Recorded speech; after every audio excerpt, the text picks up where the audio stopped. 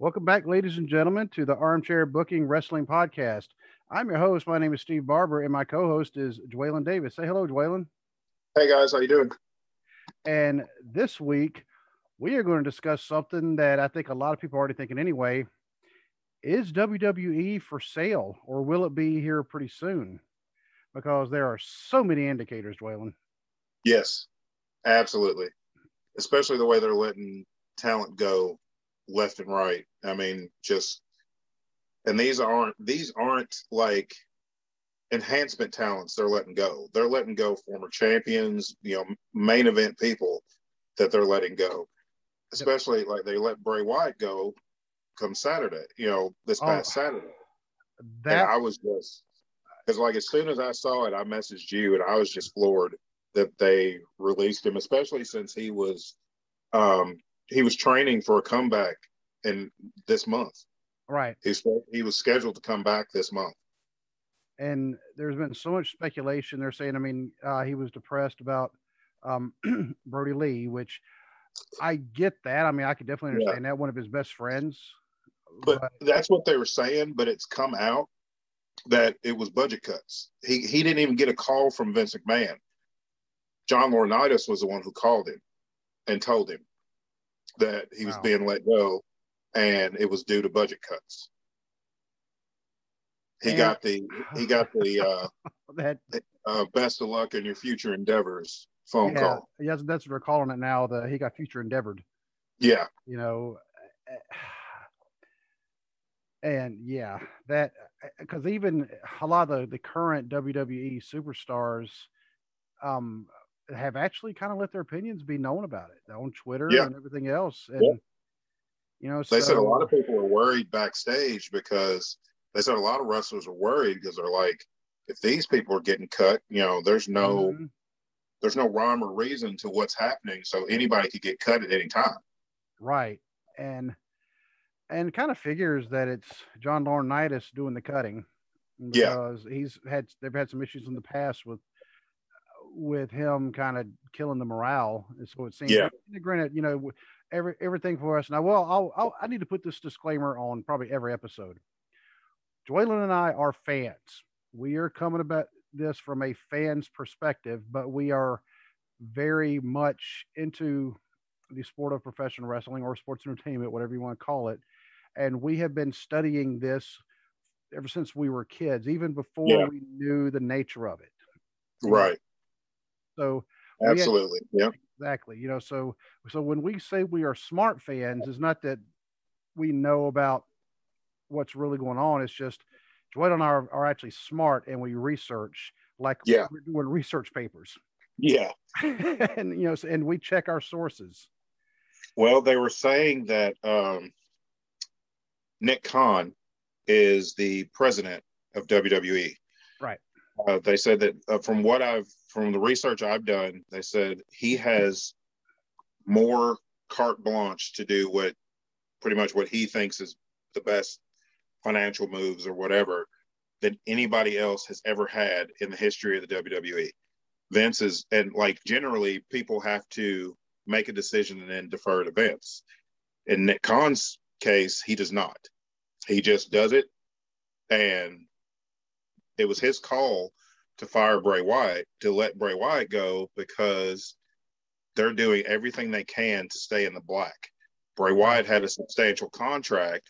So by cutting it, then that keeps them even further in the black. And I got some ideas so they can stay further in the black. But stop bringing Goldberg back and paying him huge sums of money for a handful of appearances, because like right now, Goldberg is probably making more money per appearance for these handful of appearances on Raw leading up to SummerSlam than half of the roster is going to make all year. Right. And it's just this is a one and done thing. He's there for a month to build a feud with Bobby Lashley. He's going to get beat and then go home with a nice paycheck. Right. And of course, I'd do the same thing. I mean, I don't blame him. I mean, make your money. But at the same time, WWE is always talking about wanting to build to the future.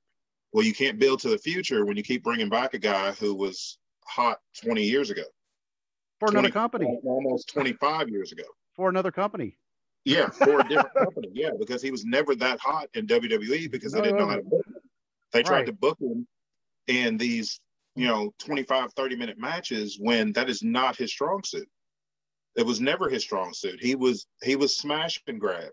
That was the gimmick. That's what worked. They should have just kept that. The closest they ever got with him was the Elimination Chamber in 2002 when he ran through the whole field. Mm-hmm. But then he gets to Triple H, and of course Triple H had to win. But because that's how you book Goldberg. Like how they booked him against Lesnar when he came back. That's how you book him. And I think it was Kevin Nash. He was talking about him. He said, because Kevin Nash, he did a lot of booking as well when in WCW. Whether good or bad, but what he actually said was, he said they wanted 20 minutes out of him on a pay-per-view, but you couldn't get 10 from him in a house show. Yeah, so, exactly. Yeah. And the only way you got 20 minutes out of him is because you had to put him in the ring with somebody that was going to carry the whole match. Mm-hmm. He had to be in there with a Sting or a DDP or, somebody's going to do the heavy lifting, so to speak. Right. Because those guys could work a 20 to 30-minute match. So they knew how to get around his limitations. But there were a lot of them. Yeah. It's like Sid. But the thing is, people always knew how to work around Sid's limitations. They didn't put Sid in 30-minute matches. Right. Sid was to come in, hit you with some big boots and forearms, hit the best power bomb in the business, and go home. Just keep the scissors out of the ring. Yeah, keep the scissors. Just keep the scissors away. Scissors in the school supply aisle. And just leave that alone. So, but before we continue on, I'm going to go ahead and give our contact info. If anybody would like to get a hold of us, just email us at armchairbookingpodcast@gmail.com. And that's for any kind of feedback. If you have any kind of show ideas, you just want to say hi. Yeah, if you want to say negative, well, I guess you can do that too. But know that I will block you if you start sending us negative stuff. Right. You can find us on Facebook.com/armchairbookingpodcast. You can find us on Instagram, Armchair Booking. You can find us at Twitter @BookingArmchair. You find us on YouTube. You find us on iHeartRadio, Stitcher, Apple Podcasts, Spotify, Amazon, Google Play, and more. All the links are actually in the show description on Blog Talk Radio, or if you have any other way of listening to this, any other kind of platforms, because I usually listen to mine on Apple Podcasts, but I do listen to the other ones as well, just to make sure that the sound quality is okay on those shows. And so I listen on Amazon Music because I have an Amazon Echo in my office. Oh, okay, yeah, we do too. That's so weird though to hear my voice coming out. Yeah, I know. Yeah, but I also listen for the advertisements, and that is another thing I do have to kind of give a disclaimer. I have zero control. Well, okay, I have extremely little control over what actual advertisements are being played. Only thing I can do is filter out categories, and even sometimes that doesn't work. Right. We are a show where we say no religion, no politics, and during election season, they slip past the filters by saying, "Oh, we have this book about so and so." Well, gotcha. Yeah, to me, that's a political advertisement. Yeah. And, we don't discuss politics.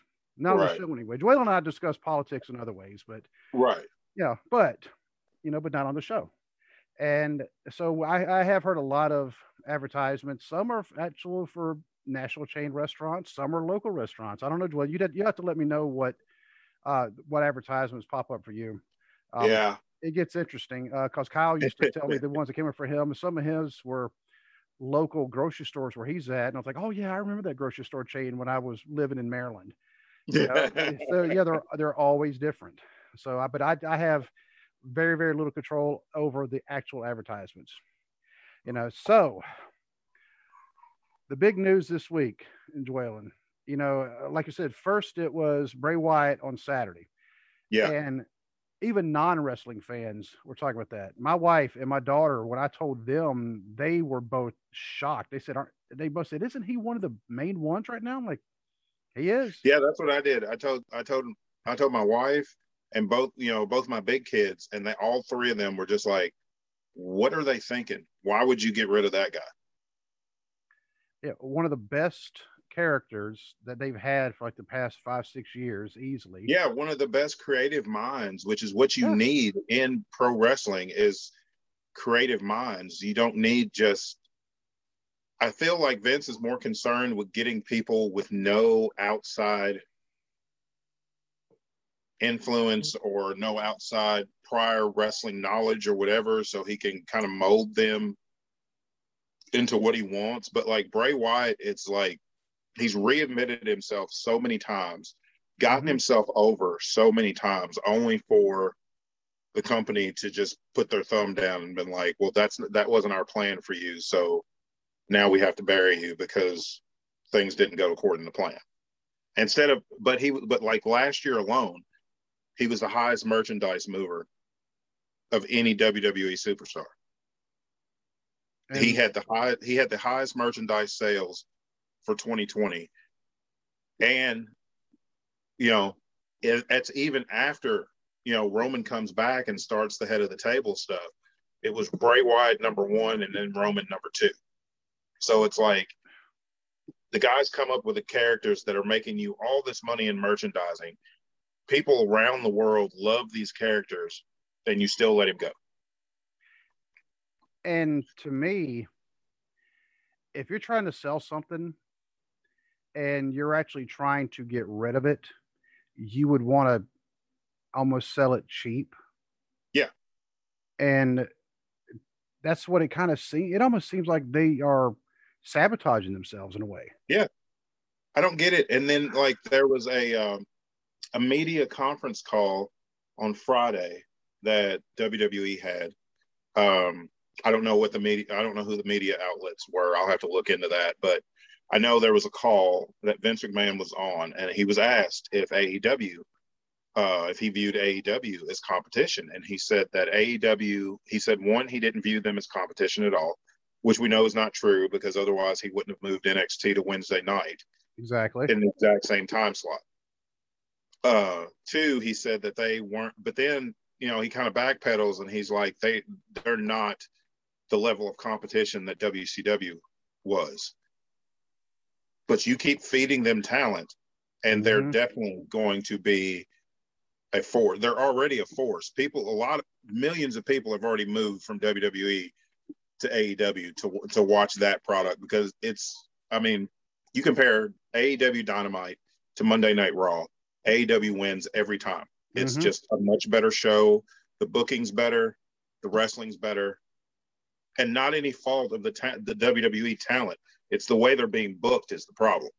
Right. But you've just released Bray Wyatt, and Ric Flair asked for and was granted his release today. So you have Flair who could leave and go to AEW. Tully and Arn are already there. Yep. He's got friends there. He's got wrestlers that he's close to there.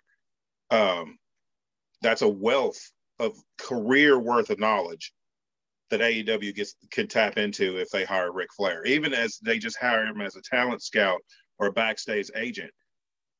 What more could you ask for than to learn from Ric Flair? And the weird thing about the relationship between him and Arn, him and Tully, apparently it's been a little estranged for a while. I just found that out fairly recently.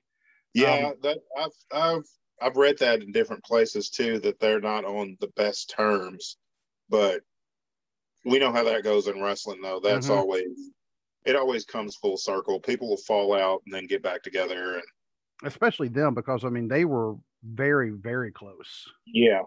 And, but I could see them at least, there's 3 of the 4 horsemen. I know Barry Windham is retired. Ole, he doesn't want to have anything to do with wrestling now. Right. I don't know what JJ's doing, but I know JJ, he may be kind of keeping a distance from wrestling also, because JJ has a special needs child, so I know he's really, really focused on that, which I can't blame him. Right. And let's see, Paul Roma. Yeah. Anyway. Yeah.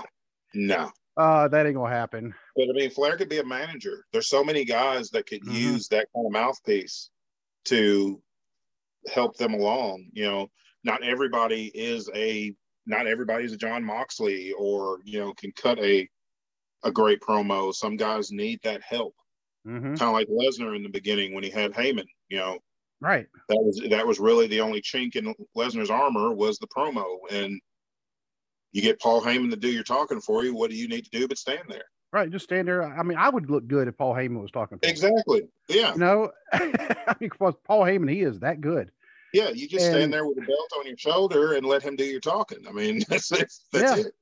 And now that Ric Flair is gone, yeah, and Andrade, of course, is also in AEW. Yep. Don't be surprised if Charlotte's added there. Yeah, she's not the champion right now. Yep. And here's another thing. And nothing against Charlotte. I'm not saying she's not talented, but because she is. I do not feel that she's the greatest women's wrestler ever, like they want to push her to be. But here's the thing. She's Ric Flair's daughter. Mm-hmm. How is she going to fare with Ric Flair gone from the company?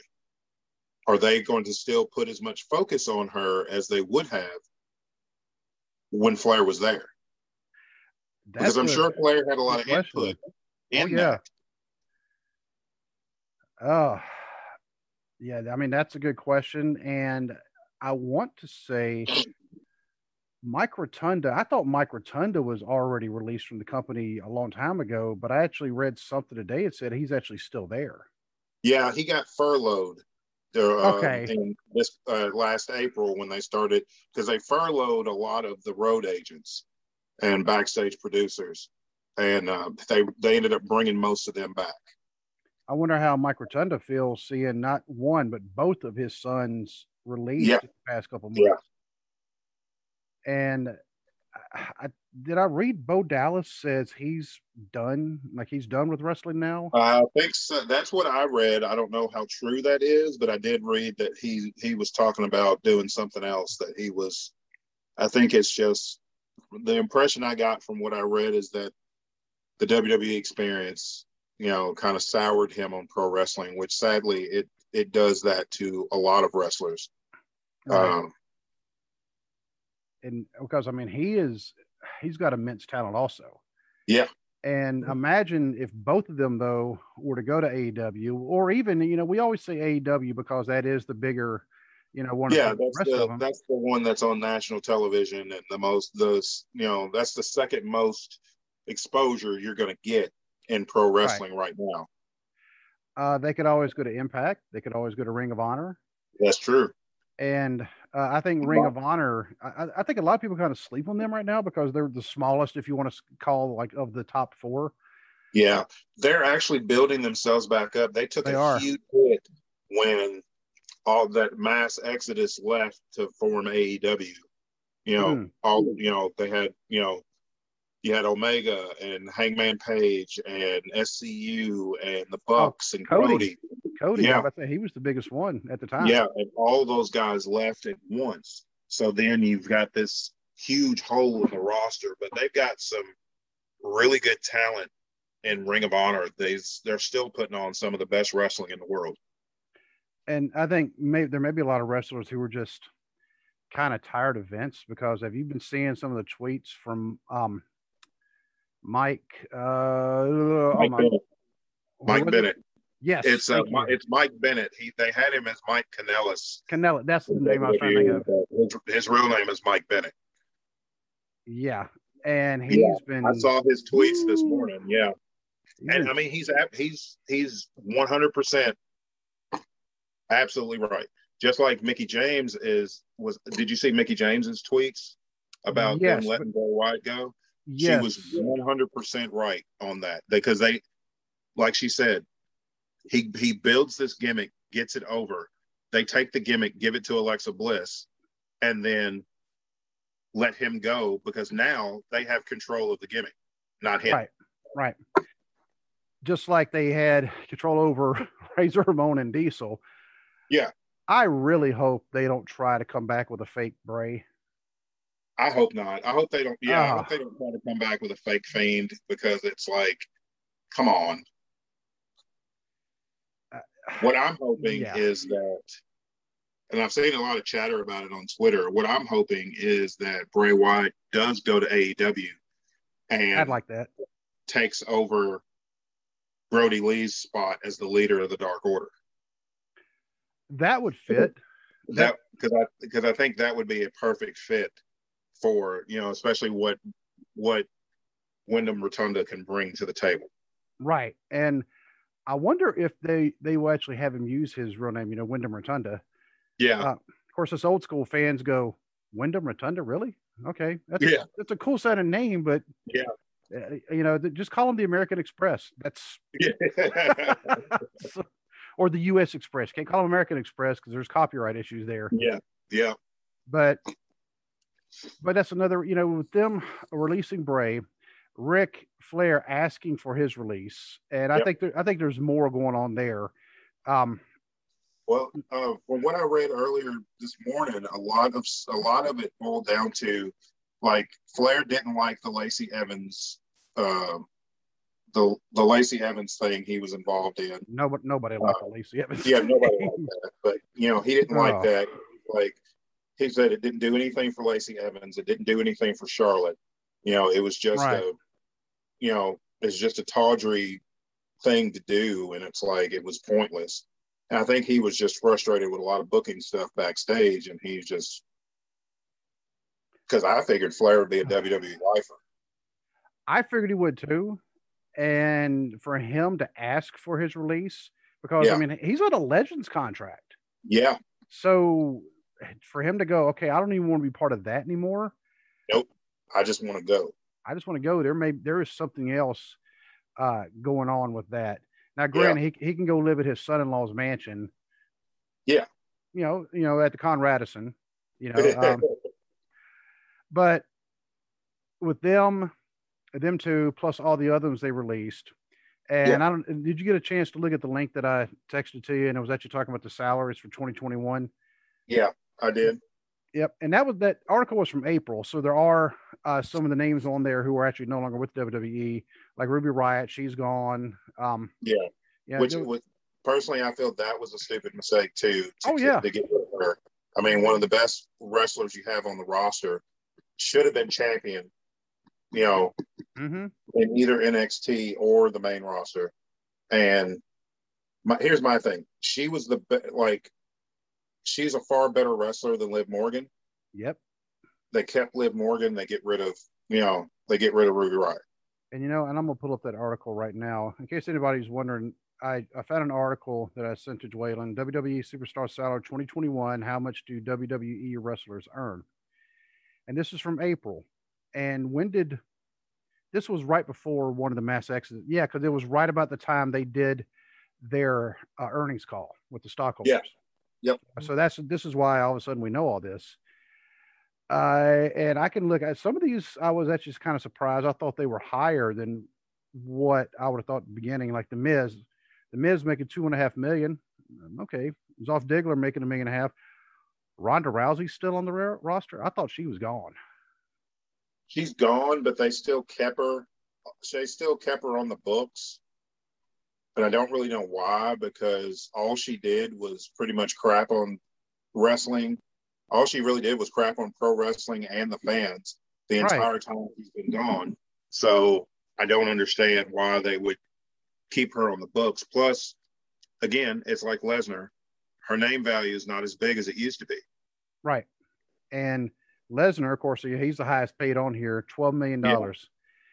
But I did hear, didn't his contract expire? He has not renewed it. His contract's expired. That's why they pulled all his merchandise. So he has nothing. He has no merchandise on WWE Shop because he's no longer under any type of contract. Okay, that would make sense for John Cena as $8.5 million. Now, Cena coming back, how long do you think that's going to last before he goes to make another movie? Just a few months. From what I've read, he'll be there past SummerSlam, but just for just a few months, because he's got a movie shooting, I think, toward the end of the year. So, and I'm fine with him being back as long as he never touches a world title. Right. I mean, 16's more than enough. It's like, get out of the way. Somebody, and he's one of those guys. He actually really doesn't need the world title to draw in crowds No, because there's people right. they love John Cena. I mean, you see that reaction at the end of Mm-hmm. Money in the Bank when he came out. I mean, the whole place was shaking. Yeah, People were so excited, and it's like, yeah, he's moved beyond needing the title to be relevant. right. And so he would, if they are selling, they would want to have him on there because he really is. He is the face of the company. Yeah. It's not Brock Lesnar because Brock Lesnar is kind of a self-professed butthole. Yeah. And so you don't want him representing your company when he yells and screams at people and growls at them, to get away from me. Yeah. But then you have Cena, who is still adding to his own record of Make-A-Wish visits. Yeah. They even showed it right after SmackDown. He was sitting there with a kid, and I can tell he doesn't do it for the cameras. Right. Because they're not going to have 650 cameras following around every time. Exactly. No, he does it simply out of the goodness of his heart. And I feel like Roman Reigns does the same thing because, like, there was a clip going around on Twitter. No, I saw it on TikTok. It was at a house show, and Roman and the Usos were, I don't know who they were fighting, but they were on the outside of the ring, like, catching their breath and everything. And Roman was kind of kneeled down, and a fan had a sign that said, I love you, Roman. And he looked at her and he gave her this wink and this little smirk and then went right back into character. And I think it's stuff like that. It's like, you can tell those guys, they actually care about the fans and they appreciate the fans. And like you said with Cena, yeah, if you're going to be selling a company, you need the face of the company there. Mm-hmm. And, and as I went through this list, Bray Wyatt, I mean, he's only listed as only, I say this only because of everybody else on the list, only $1 million. Yeah. To me and you, that's a lot of money. Oh, yeah. Because I was actually talking to my daughter the other day about what would she do if she won the lottery for $1 million, what would she do with it? And so we're like, wow, I mean, because we can think of a lot of things. Yeah. But, Big Show's still listed on here. There's 850,000. That's no longer relevant. Yeah. Were the Bella twins, were they released? No, they're still under contract. Why? I have no clue. Probably because they're John Laurinaitis. Duh. That's right. Mickey James, 300,000, gone. Yep. Some of the other ones. Lana, 200,000, gone. And here's the thing. For us, $200,000 a year is an amazing amount of money. Mm-hmm. But then literally putting their bodies on the line and traveling away from their families for 300 days a year, $200,000 is nothing. Well, the bottom four, all of them making $80,000. Mandy Rose, Ruby Riott. Of course, we know Ruby Riott's gone. Yeah. Tamina, which means Tamina got a raise from the $60,000 she was making previously. Yeah. And Liv Morgan, $80,000 for doing what they do. Yeah, $80,000 for a 300-day-a-year schedule. Right. I mean, this is why Ruby Riott could only afford one pants leg. Come on, people. And like I've said before, and I don't talk about my own personal finances, but I actually have 3 different incomes coming in. Yeah. My regular job, my Air Force retirement, and my Air Force disability. I make more than them. Not a lot more, but I make more than them with those 3 combined. I completely understand because I've got my full-time job and I've got our business. And Yeah. So, and I don't put nearly the amount of wear and tear on my body that they do. Yeah, exactly. And that's what. Think about it, like Nia Jax, $100,000. Are you kidding me? She's worth a lot more than that. Her character, if you want to call it like that, is worth a lot more than that. Absolutely, yeah. But Carmella is at 120. And nothing against Carmella, but Nia Jax, I'd put her stock higher than that. Yes. Naomi, 180. That's actually, I'd say that's probably about right because she got in trouble. So, but the Usos aren't listed on here. So there's people on here that are part of their employee that are not listed. So Um, yeah, now I'm kind of curious what the Usos make.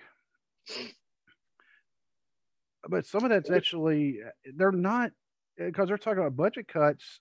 Some of the names I listed were on the bottom Yeah, quarter of that yeah, list. some of the ones that they cut were not making the big money.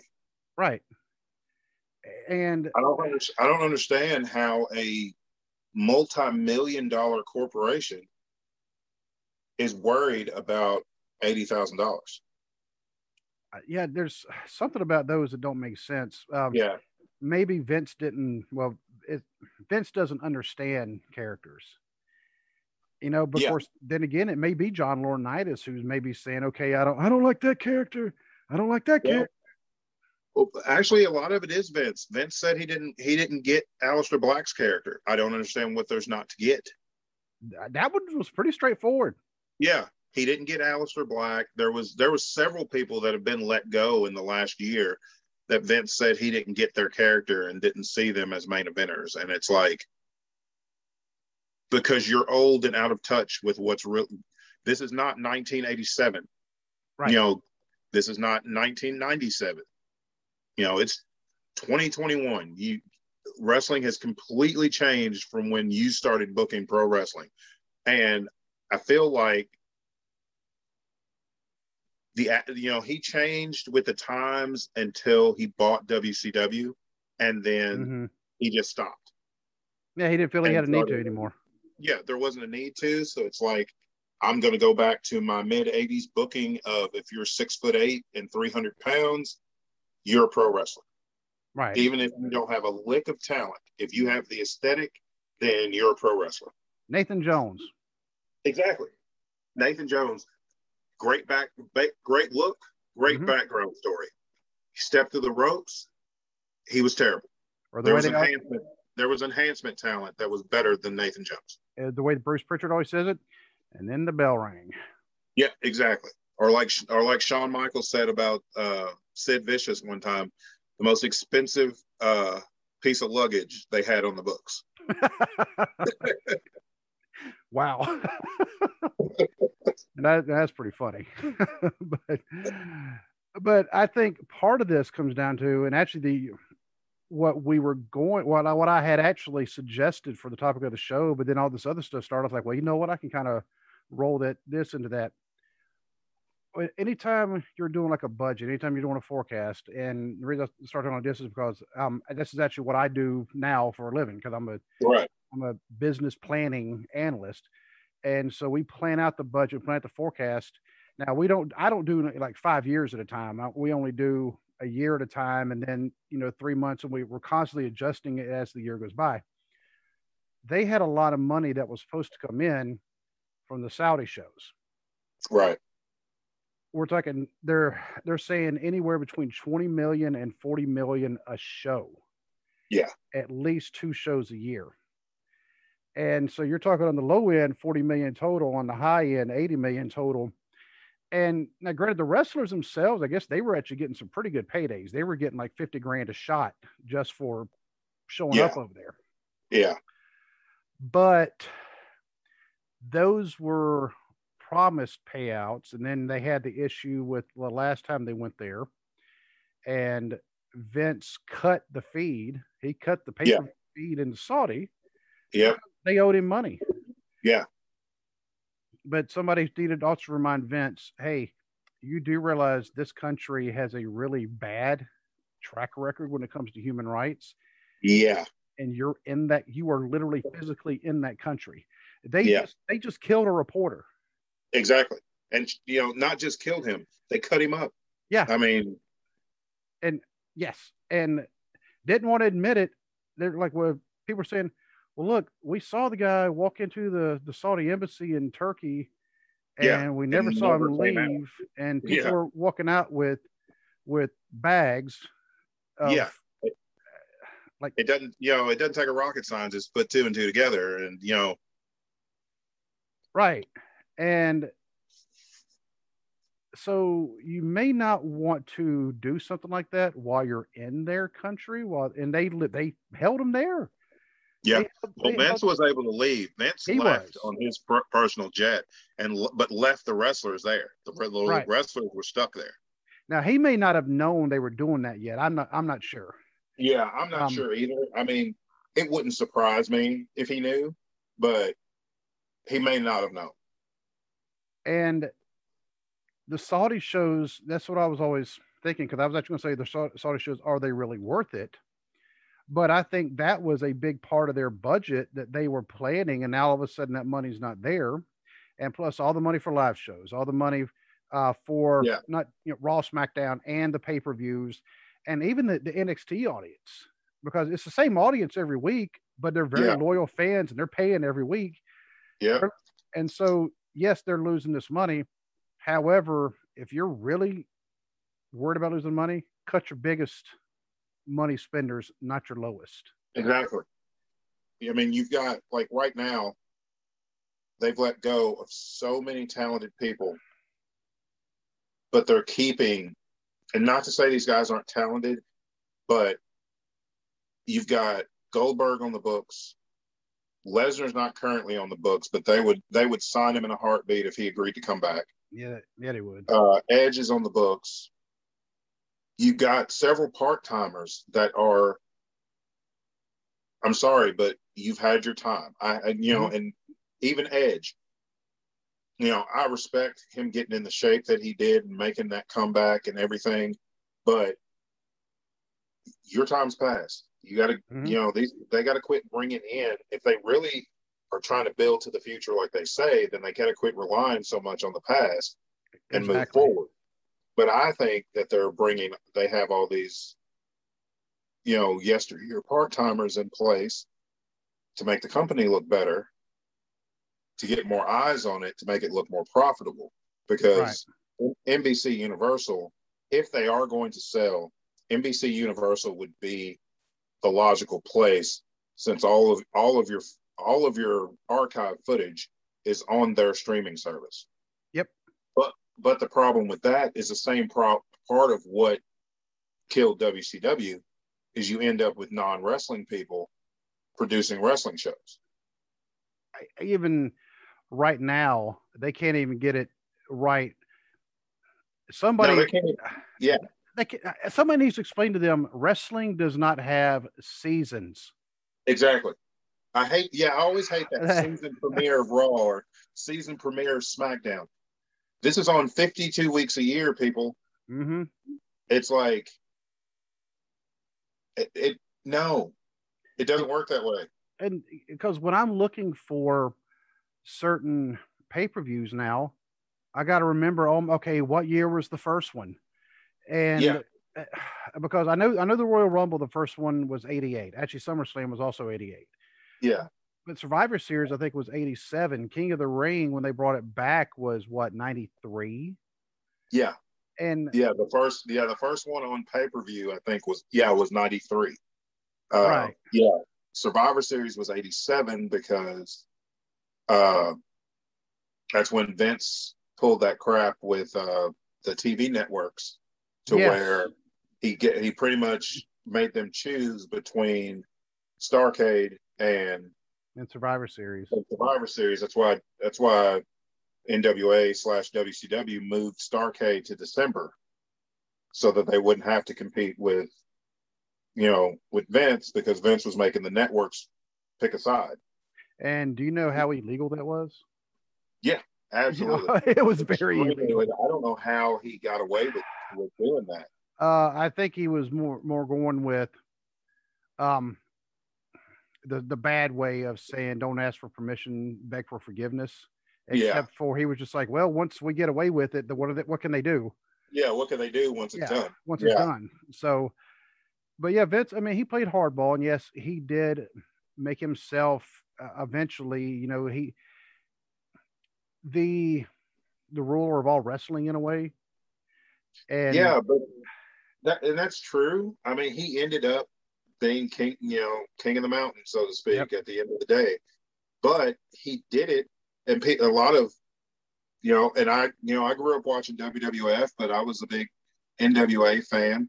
But you have these staunch WWE loyalists on social media now that act like that everything Vince touches turns to gold. The stuff that did turn to gold was ideas he took from other people. Mm-hmm. Yeah, because Vince is for the most part, is a good businessman, but he is not a good creative mind when it comes to wrestling. Because yeah, I mean, have you ever read, did you read it was like the Rise and Fall of WCW? I think it was like it's one of the books all about WCW. Yeah, I did. Right, and it talked about Vince, his upbringing in Havelock, North Carolina. Yeah, and he went from that, not even realizing that his dad was Vince McMahon Sr. because he thought one of his stepdads was his dad. Yeah, and for his dad to say, his dad Vince Sr. did not want him coming into business, but he finally said, "All right, there's this failing hockey arena up in Maine. If you could turn it around, then I'll let you have more." Right. And well, Vince turned it around. Yeah. And then he said, okay, they let him have more and more. But Vince did not believe in what basically their code, the gentleman's agreements they had that said, you do not encroach on my territory. Exactly. As soon as his father died, he went and ransacked every territory. Yeah. And because his father had told all the other promoters in the other territories that my son won't compete against you. We have this verbal agreement. Right. Then Vince Sr. dies, and Vince Jr. just ransacked all the other territories and ran everybody out of business. Which I think, I mean, granted, it's kind of hindsight. I think it was a mistake. What I think he should have done, yes, if you wanted to buy their territories, great. However, don't kill them off, because what he essentially did was he killed off like any kind of local training areas where because they were training their wrestlers and you could give them exposure. Well, you may have this one wrestler. It's almost like the major minor league baseball systems. Exactly. Yeah. And he should have just kept them. And that's why I always thought that he never should have closed WCW. It was fine that he bought it. Right. But I think he should have revamped it. And they could have even been, put your younger talent over here that you're trying to mold and give them that exposure and use that as a feeder system for WWF. He could have done that, but Vince was too intent on crushing everybody under his heel and being the sole promoter. Yep. And I think part of that was he wanted to prove it not just to himself, but it was kind of a sticking it up the rear of people, when probably because it sounded like he was probably bullied growing up. Yeah. Because his mom didn't exactly sound like the greatest person in the world. Yeah. Yeah. And I mean, and we've seen this. I mean, unfortunately, it's kind of a stereotype, but when you have people living in a trailer park, things like that happen. Yeah. I've lived in trailers, things like that happened. Yeah. And so that's the way he grew up. And so it may be kind of a flip off to everybody back then. He was close. He was close with his brother who just passed away a few years ago. He was close with him. But when he built this up, he doesn't want any more competition. He's like, no, I'm it. You're not going to go to anybody else but me. And that's where, yes, as a businessman, the way he did build this empire is astonishing. But he's not looking at he'll look at one big picture, but he's not looking at the picture beyond that. Yeah. He's not looking at the rest of the museum, because when Apple, kind of weird comparison, when the Apple company, when they were like 5% of the computers in the world. Yeah. And they were dwindling. It was Bill Gates of Microsoft who actually loaned them the money to build their company back up. Yep. And of course, now you're going, well, Apple, I mean, now they're really, but Bill Gates, I feel like Bill Gates understood that competition is healthy. It is. Plus the more variety of things that people have to choose from, you end up in the long run profiting more if people have a better choice. If you're the only choice, then people are eventually just going to get tired of what you're selling. Right. And and it's also how you grow the entire industry. Yeah. You can't just have it lopsided on this side. You have to you have to have that balance because, like you said, that's where the healthy competition comes in. Where Vince didn't want any competition because he told Vern Gagne, "I don't negotiate." Yeah. And now, granted, Vern Gagne's ideas were kind of old and antiquated. Yeah, they were, but I mean, it didn't help Vern at all that Vince came in, and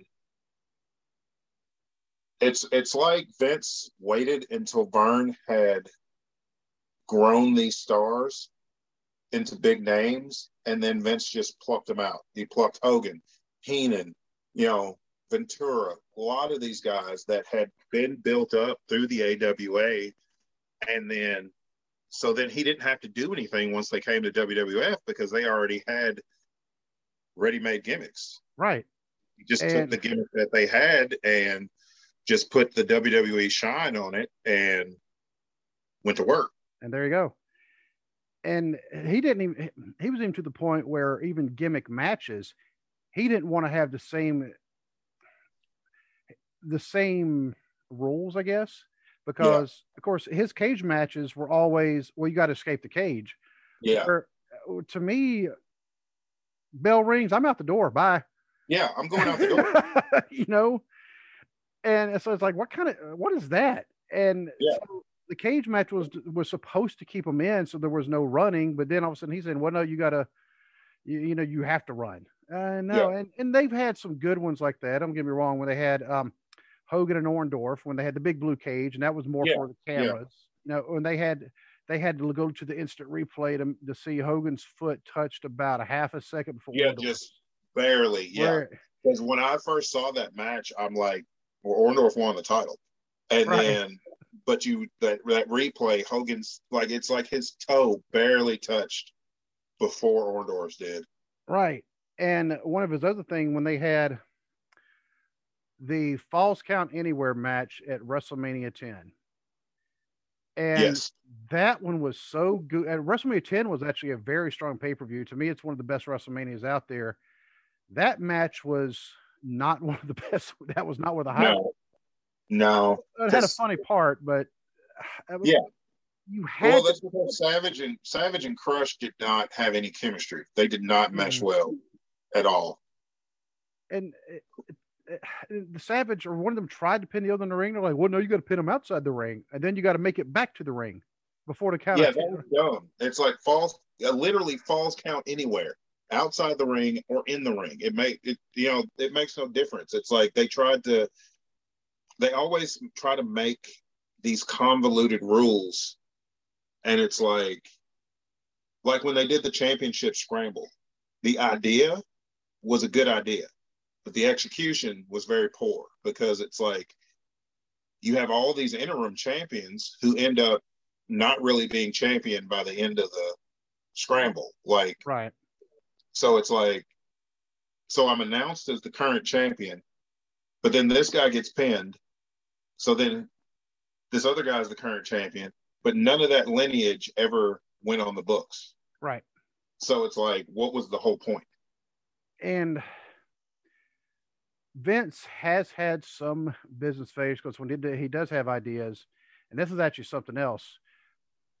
He lost money with the XFL. He lost a lot of money with the XFL, the original XFL. Yeah. Because he was trying to introduce stuff in football that didn't make sense because, okay, we're not going to penalize people for pass interference. Well, there's a reason why that penalty is there because they don't want guys getting crippled because.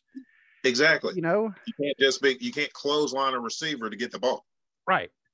And, like that. Now, there was a couple things they did introduce in the XFL. The NFL actually picked up, and I can't remember what the word now. There was a couple things that were like, oh, okay, the NFL's like, okay, that's not a bad idea. I think it had something to do with like the cameras and, Yeah. And he also had the WBF, the World Bodybuilding Federation. Yeah. Yeah, that went over like a fart in church. Which tanked is almost as soon. I mean, it was done before their only pay-per-view came out. Right. And here's my thing. It's like nobody wanted to pay $40 to watch 2 hours of bodybuilding. You could have Right. watched it for free on ESPN. Exactly. And that was right as the whole steroid scandal was starting anyway. Yeah, it's like that is not the best idea, is to have all these muscled up guys when you're already under suspicion of guys juicing. Exactly. And so later on he brought back the XFL, and I actually did watch it. I was like, okay, there was actually some pretty good action going on there, and he kept it more. It was more like a spring football league. Yeah. Which, I didn't mind that because I actually, going way back, I liked the USFL when it was going on. I mean, I had my favorite team. I like the New Jersey Generals. They had Herschel Walker. Yeah. Man. And, of course, then they folded because they still weren't the NFL. And, yep. But the new XFL, of course, they were kind of a victim of stuff happening in the world. Yeah, they were a victim of the pandemic. It's like they were really just getting started when the world shut down. So right, it's kind of that I mean, you can forgive that because that was beyond anybody's control. Yeah, I mean, and I know a lot of people who actually they were keeping up with the XFL. I was like, okay, this thing actually has legs. It has traction. It's actually going to take. What do you mean a pandemic? They're shutting down.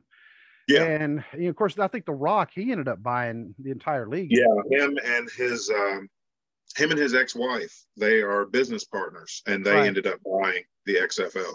What, $7 entertainment? Yeah. Yep. And but that was more money that's going away. Now, as much as what I like the WWE Network, to me as a consumer, I always told people that is one of the best things. If you're a wrestling fan, one of the best things. Absolutely. $10 a month for all of that content. That's like now on Peacock. You pay $5 a month for Peacock Plus, and you get WWE Network included, and it's like you can't get a better deal than that. Right, and a lot of that though, because NBC, well, they have their own catalog, and they just kind of added the WWE into it. Exactly. And so there you go. But as far as the WWE as the company was concerned, they were losing a lot of money. They had to have been. Even if $10 a month, I think there at the end they had 15 million subscribers. So there's $15 million a month. Yeah. 15 million subscribers. So $150 million a month. Yeah. And you multiply that by, it was 1.5 million subscribers. So that's why it's $15 million a month. There we go. Yeah. Yeah. Which is still, don't get me wrong, that's pretty strong. $15 million a month times 12. So you're talking $180 million a year just based off the network. Yeah. Where they're losing money though was the pay-per-views, because now I'm paying $10 a month. I'm watching the pay-per-view. Yeah. And I still remember that when I got the network, the first pay-per-view I watched was WrestleMania 30. Yeah. Yep. Me too. Yep. Yeah, that's right. Yeah, because we were texting each other, and then you texted, "No effing way," and I was like, "Dude, you're like 5 minutes ahead of me." So I was like, I mean, because that was some of the glitches they were having during that, but they were losing. They had to have been losing money, and they probably don't talk about this as much because they may have been people are buying the network, and they keep adding to the network. Well, they never changed the price of it. Yeah. So they always talked about having like price tiers. There was going to be like a free version, then the $10 version, and then I think there was either going to be like a $15 or $20 version with other stuff included. And they kept talking about that. They even sent out survey emails asking if people would be interested in that, but they never did anything with it because as soon as NBC Universal threw them a bunch of money, they just sold the network. Yeah. and they had started that free version. Yeah. I don't remember what all you could do on the free version. I think it was like, was it like 10 hours of streaming a month or something like that? It was like real limited streaming, but you only had so much to pick from. But still, I mean, to get new people, especially new wrestling fans in, that was a good way to start. Right. But they didn't really give it a chance. Like I said, first big check they got offered, they took it and ran because ran. They're running out of money, and Yeah. that's and Well, I think that's what it was come down to.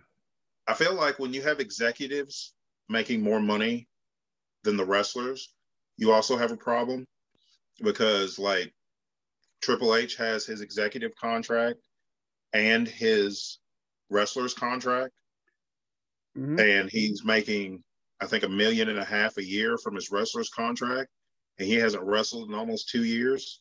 Right, and his executive contract, that was actually something else in that article. There was another one. His executive contract, he was only making about $750 a year. Yeah. However, that's not including all the stock options. Right. That's not including the stock options, and that's separate from his wrestler's contract, which is the same thing Stephanie's got. Stephanie has a competitor's contract and a wrestler's contract. So does Vince. And it's like, why are your executives making more money, way more money, than the people who are doing the work? Right. And on the wrestling side, I'm not saying they're not doing the work on the executive side, but on the wrestling side, you had Ruby Riott over here making $80,000 a year, and you've got and she's wrestling night in and night out. You've got Triple H who wrestles one WrestleMania match a year, maybe the longest match of the WrestleMania too. Always the longest match on the card, and he's making $1.5 million a year to wrestle one match a year. And that to me, and don't get me wrong, Triple H, I mean, I do have respect for him as far as his love and passion for wrestling. Oh, I did too. I wish he was running the whole thing. Right. I talked to my brother yesterday, and he said that because we were talking about same thing me and you were talking about. I was talking to my brother about the possibility of them selling the company. And he said they need to just keep it in the family, have Stephanie do the executive stuff, have Triple H run everything like he runs NXT, and the company would be fine, and Vince needs to go. And they could tell Vince, look, your pension is going to be in the millions, tens of millions. Yeah. Because, I mean, he built that not from scratch, but I mean, he took it and made it what it is. Yeah. And so, I mean, I'll give him props for that. Know when to say, okay, it's time to go. It's time to stop. Exactly.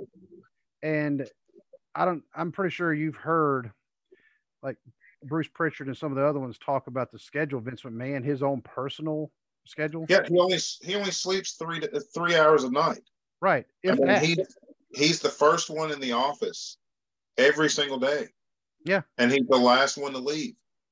And it's like, you have all these subordinates for a reason. It's like you're mid 70s. It's like, enjoy your grandkids, enjoy spending time with your wife. It's like, you put in the work. This is when you're supposed to be, these are the golden years where you're supposed to be enjoying yourself, not killing yourself, working yourself into the ground. And I think he looks at the WWE like it's always going to be it's his toy, it's his baby. And I can respect that to a point, but you do have to know when, okay, kids, it's your turn. Yeah. I mean, I look at, me and my wife run a business, and I look at it that way too. This is our baby. We built this from nothing to what it is now. But eventually, kids are going to take it. The kids need to take it. I can't do it forever. Right. And you also have to make sure and that you've trained your kids. You've prepared them for that, which Vince has prepared. Yes. And he's been preparing his kids for this since they were children. Right. And Shane has rebelled a little bit. And actually some of those stories are actually kind of funny. When Shane, I guess he was in his late teens, early 20s, he was kind of working for Vince. But he ended up quitting working for Vince, and he started working for the landscaping crew who was working at their house because he was making more money and he liked the work better. Yeah. And Well, then he left. He was in WWE. Then he left, and he ended up building that big company in China, the big right, media company in China. And it was like, I think part of that was to show Vince what he could do because he felt stepped over because it was obvious Vince was going with Triple H and Stephanie were going to run the company, after him. And I think Shane, I'm just guessing, but if I was in Shane's shoes, I'd be like, so I'm getting stepped over, so I'm going to go show you what I'm capable of doing. right. And so basically, he did to Vince what Vince did to his dad. To his father. Yep. Yep. Except for he and Vince actually have a better relationship. Yeah. And that's actually something else. I mean, I think if they were to sell, like I said, tell all our listeners out there, we are still speculating. This is what this is just merely speculation. This is just how, as a fan, as fans of pro wrestling, this is how it's looking from the outside. Right. And we're not the only ones. We see it all the time on social media. Like I said, I've talked to my brother about it. Just looking at the facts and how they've been doing business, it looks like they're trying to make the company look as profitable as possible to potential buyers. Right.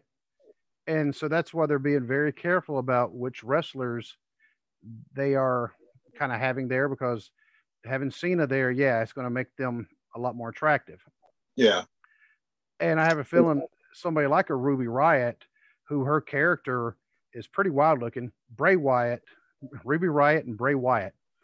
Yeah. Yeah, don't ever get married because that'll just confuse everybody. But their characters are actually a little scary if you don't know who they are, but they could be kind of scary looking. Aleister Black, same way. Yeah. But then they take the Bray Wyatt, they take the Fiend gimmick and basically give it to Alexa Bliss. Right. And then they got that creepy doll Lily that they've. Apparently, that thing's like the hottest thing since Sunburn right now. I know. That thing it's like, why would you want that thing? But it got over. Yeah. And this is nothing against Alexa Bliss, because she is an extremely amazing talent, and she did an amazing job of getting that to work. Mm-hmm. Because when I first saw it, I'm like, I don't know, but she's made that work, and I give her all the praise. I just think it's kind of crappy just how they did Bray. And and I mean, and I think there will be more that will come out about that once his non-compete expires, and if he's willing to give an interview about it, because not everybody is. Some people are like, you know what, it's business and it's done, and I'm and of course, I mean, he was already because he left his wife when he got JoJo pregnant. Now, are they married now? I mean, I know they've got 2 kids now, but they've got 2 kids together, but I don't know. And I didn't know that JoJo was no longer there. She got released months ago. I just found that out today. They just quietly released her. Well, when she got pregnant the first time, all of a sudden she was no longer on TV. But I think, she was still with the company. She was still employed. Yeah, and it's like, then all of a sudden I noticed she hadn't been there, but I wasn't sure why. But then I found out today that she had been quietly released like several months ago. Right. So I don't know, maybe they're cutting. We see the wrestlers because we notice their absence. Yeah. There's a lot of office people backstage. Oh yeah, they just went on they cut several people this past week that were a lot of the office staff, a lot of the upper echelon office staff are getting cut. And it's like,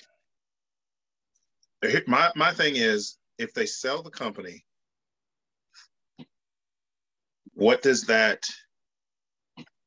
how much is that going to affect the wrestlers? Because you see how when Ted Turner sold to Time Warner, the Time Warner AOL merger, right, when he sold to them, a lot of people lost their jobs. A lot of wrestling people lost their jobs because you had people that didn't understand the product and didn't see the importance in keeping these people on the books. And it's like, I'm afraid that's exactly what's going to happen with WWF. And Vince saying that AEW is not competition. I don't think Vince is not looking outside his bubble and realizing that he is pro wrestling as a whole. Like, the Attitude Era was the most profitable era in wrestling. But right now, wrestling as a whole has more eyes on it because there are more ways to watch pro wrestling now than there ever was before. And there's also more companies to watch that offer great wrestling than there ever was before. From your, very small independent ones to Ring of Honor, Impact, New Japan Pro Wrestling, AEW, and you've got all these places who have working relationships with each other. Vince is feeding all of this competition, which, in spite of himself, he's growing the business. Yeah, he's just not growing. He's just not growing. In spite of himself, he is growing the wrestling business. He's just not growing his business, right? Which is the only thing he cares about. So he's not seeing, like you were saying about not seeing the bigger picture. The bigger picture is he's bolstering everybody's roster, making pro wrestling as a whole even better than it was. But he's doing it at the sacrifice of his own company. Right. And he's not seeing it because he's in his own bubble. He's in his own silo where he doesn't want to. He honestly does it. He honestly wants people to think that no other wrestling company exists but his. Even AJ Styles, who everybody knows from everywhere. Yeah. They will not say he was in New Japan Pro Wrestling. They'll just say he wrestled in Japan. And there have been very few times they even acknowledged any other companies, even on WWE TV. Punk did it. If they do, it's them trying to put them down. Right. Well, Punk did it with the pipe bomb. Yeah, Punk did it with the pipe bomb, but then they mentioned TNA, but that was them taking a jab at TNA. And then they mentioned AEW, which who was actually that? Billy Gunn mentioned AEW when they were doing the Hall of Fame thing, when DX went to the Hall of Fame. And then Triple H made the comment about Vince will buy that little company just to fire Billy Gunn again. But then Sami Zayn mentioned AEW. That's what it was. It was Sami Zayn. In a positive light. But yeah, they very, very rarely mention. They act like that everybody that's on WWE's roster has never wrestled anywhere else, even though. And I feel like they're the only company that insults the intelligence of wrestling fans. And they have been doing it now for close to 40 years because because you remember in the magazines, like the example we always talk with the aftermags. Right. Yeah. The WWEF at the time. Now, as far as a business move, okay, it kind of makes sense. They stopped allowing the other photographers to be at ringside. Yeah. They would only allow theirs. Yeah. I get it because, they started making their own magazine. Why would you let your competition come down there? So the competition had to sit in the crowd to take the pictures. And you could always tell the WWF pictures in any magazine because they were always taken from way far back. Yeah. Yeah. And so that was part of it. But the magazines, Actors magazines, they kind of took their own kind of pot shot at them because they said the WWF, they always insult the intelligence of their fans. And that was actually where I learned that phrase, insulting somebody's intelligence, was from the magazine. Yeah. And so they also would not say Hulk Hogan was a world champion in their magazines. They said Flair was a world champion. Martel at the time was the AWA world champion. Hogan was the champion. They said, well, Hogan only wrestles rule breakers. He doesn't wrestle fan favorites because that was their terminology for Yeah. heels and Yeah. faces. And so, yeah, like you said, they insult the intelligence. They try to act like, well, there's no other companies. The only time I could think of where they had to acknowledge something, and this is obviously after Vince, after VKM took over, because they used to have WWF champion versus NWA champion matches. Yeah, because Ric Flair wrestled Bob Backlund when Bob Backlund Yes. was the WWF champion, and of course, Flair was the NWA champion. Yep. They've had those matches. Flair wrestled Superstar Billy Graham when Yep. Billy Graham was champion. Dusty Harley wrestled Superstar Billy Graham when and Billy Graham was champion. I think Harley Race when he gets Backlund once, champion against champion. Yeah. And because the WWF, up until Vince cut ties, the WWF were still some of the voting members for the NWA. Yeah. Yep. They were still, And they were still on the board. Yep. So then all of a sudden, when he wanted to cut ties, the only time they finally would admit, by the way, there's other companies, was when Flair came there in 91, and he had the big gold belt because of all the dealings with Jim Herd. Yeah, and they still wouldn't call him by name. They just said Flair came from down south. Right. And the only other time, and I keep saying the only other time, and I keep mentioning more times, one of the times where a few years later, but the NWA was not what it used to be, but they had the Rock and Roll Express there, and they were calling the NWA World Champions. Because they were part of Smoky Mountain.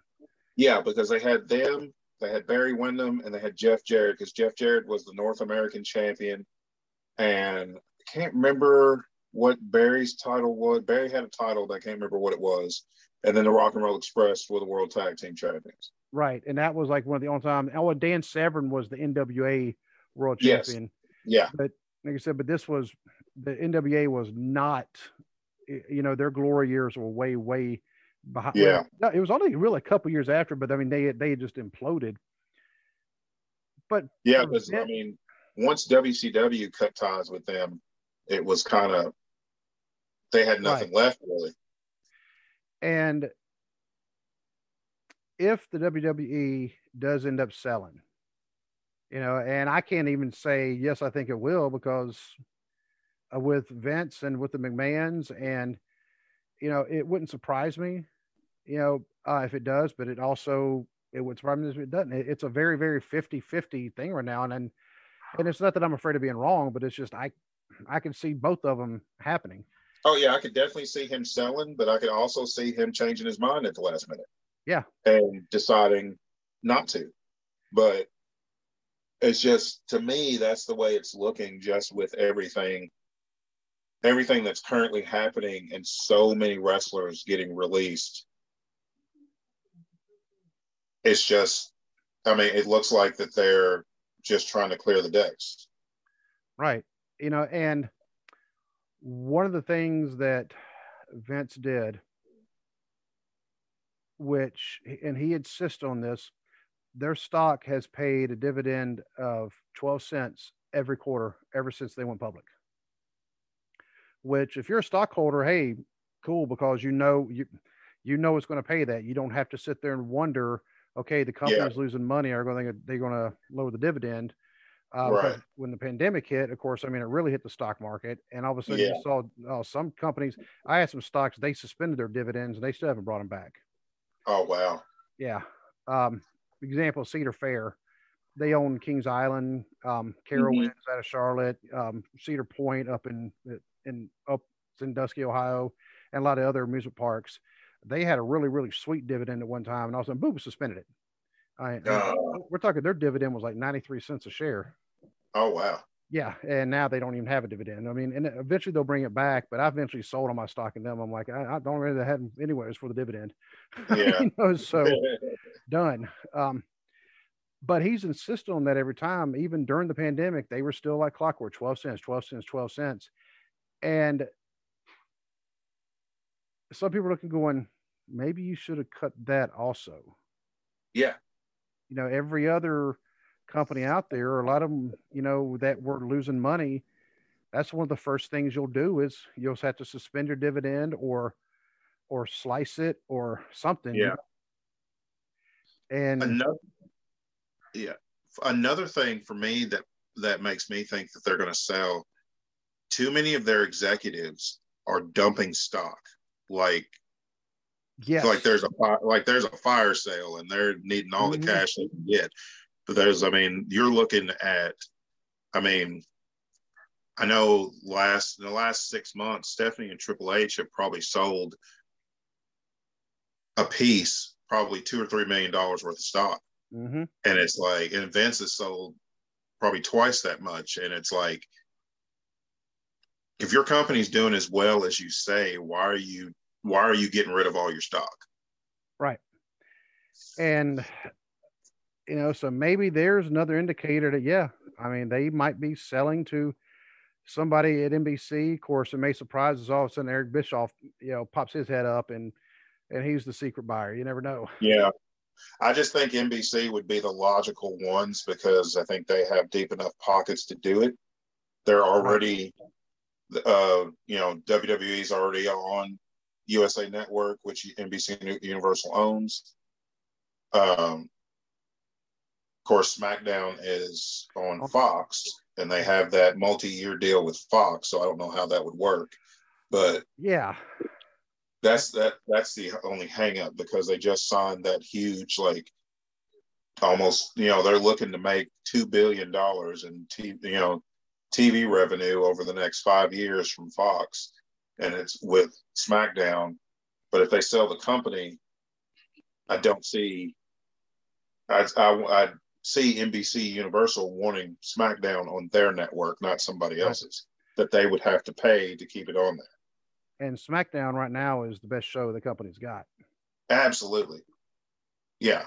And that's what I was asking if you saw the very end of the show the other night. It wasn't just the contract signing; it was the women's match. I didn't see that one. I missed that. I did. I take it back. I saw the clip. I did see the clip of Sasha coming back, and the end of the tag match. I saw the heel turn coming a mile away. Oh yeah. But especially when they had like 5 minutes left in the show, it's like, yeah, something's about to happen. And dude, I was jumping off my couch. Yeah, yeah. I told y'all. I'll give them credit. They're building SummerSlam up to be, yes, they are, WrestleMania quality. And I'm fine with that because as one of their big 4 pay-per-views, SummerSlam has needed to be like that because for me, SummerSlam has not been that high quality of a show since 2002.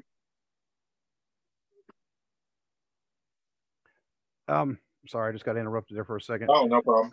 2002 was when Shawn Michaels came back for the match with Triple H. Mm-hmm. You had Angle and Mysterio opening the show and just about stealing the show. You had Rock and Brock Lesnar, but after that, it's like it's been 1 or 2 matches per SummerSlam that were good, but SummerSlam as a whole has not been that must-see pay-per-view like it used to be. Speaking of which, because we are actually nearing the end of our show here, I think we've got to do a watch along. That's got to be in order for something. And I think a SummerSlam, not the entire card, right? Because we can't sit here for 3 hours and watch something. Yeah. But I'm thinking, a specific match.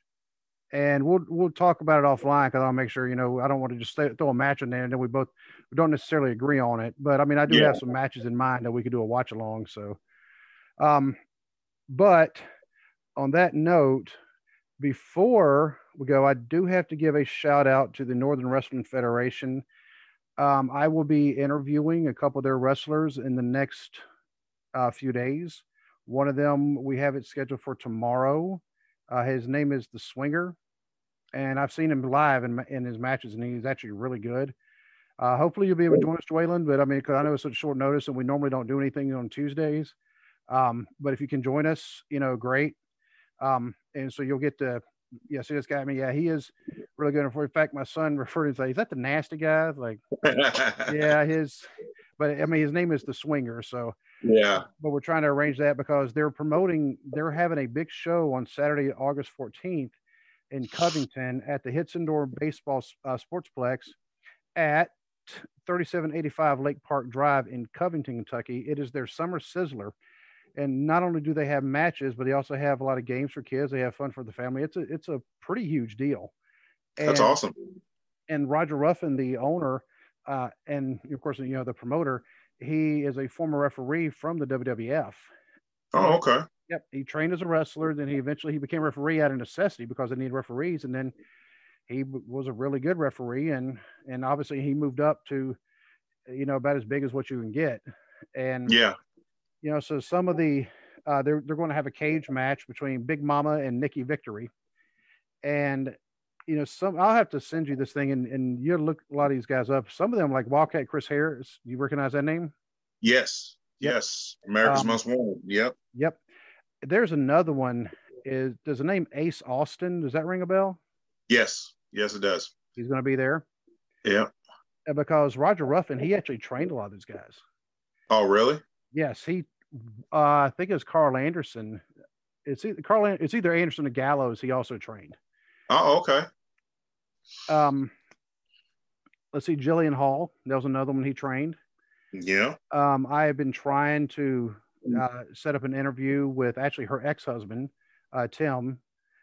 Tiny Tim that was actually one of his ring names. That's what people know him by. And he's actually from the town that I'm living in now, and he actually comes to my church occasionally.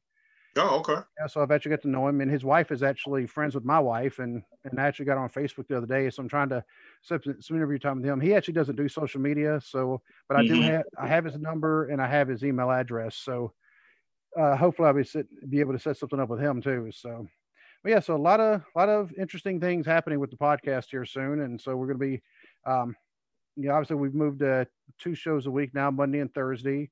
As long as both Joel and I can handle it, because we're not young anymore.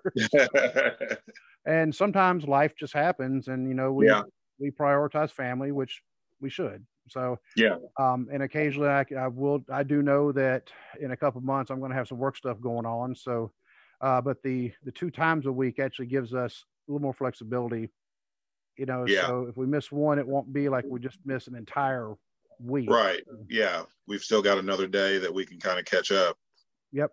So, but like I said, I definitely want to give a shout out to the Northern Wrestling Federation for that, because they're a very good company. They've actually been around now for at least 26 years, I want to say, at least. Really?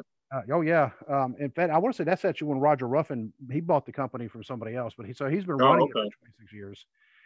And they've actually been featured. Like their training school. His training school was actually located in Cincinnati. It's called Bone Crushers. The Crushers spelled with a K. If anybody ever wants to Google that, they're actually located on Vine Street in Cincinnati.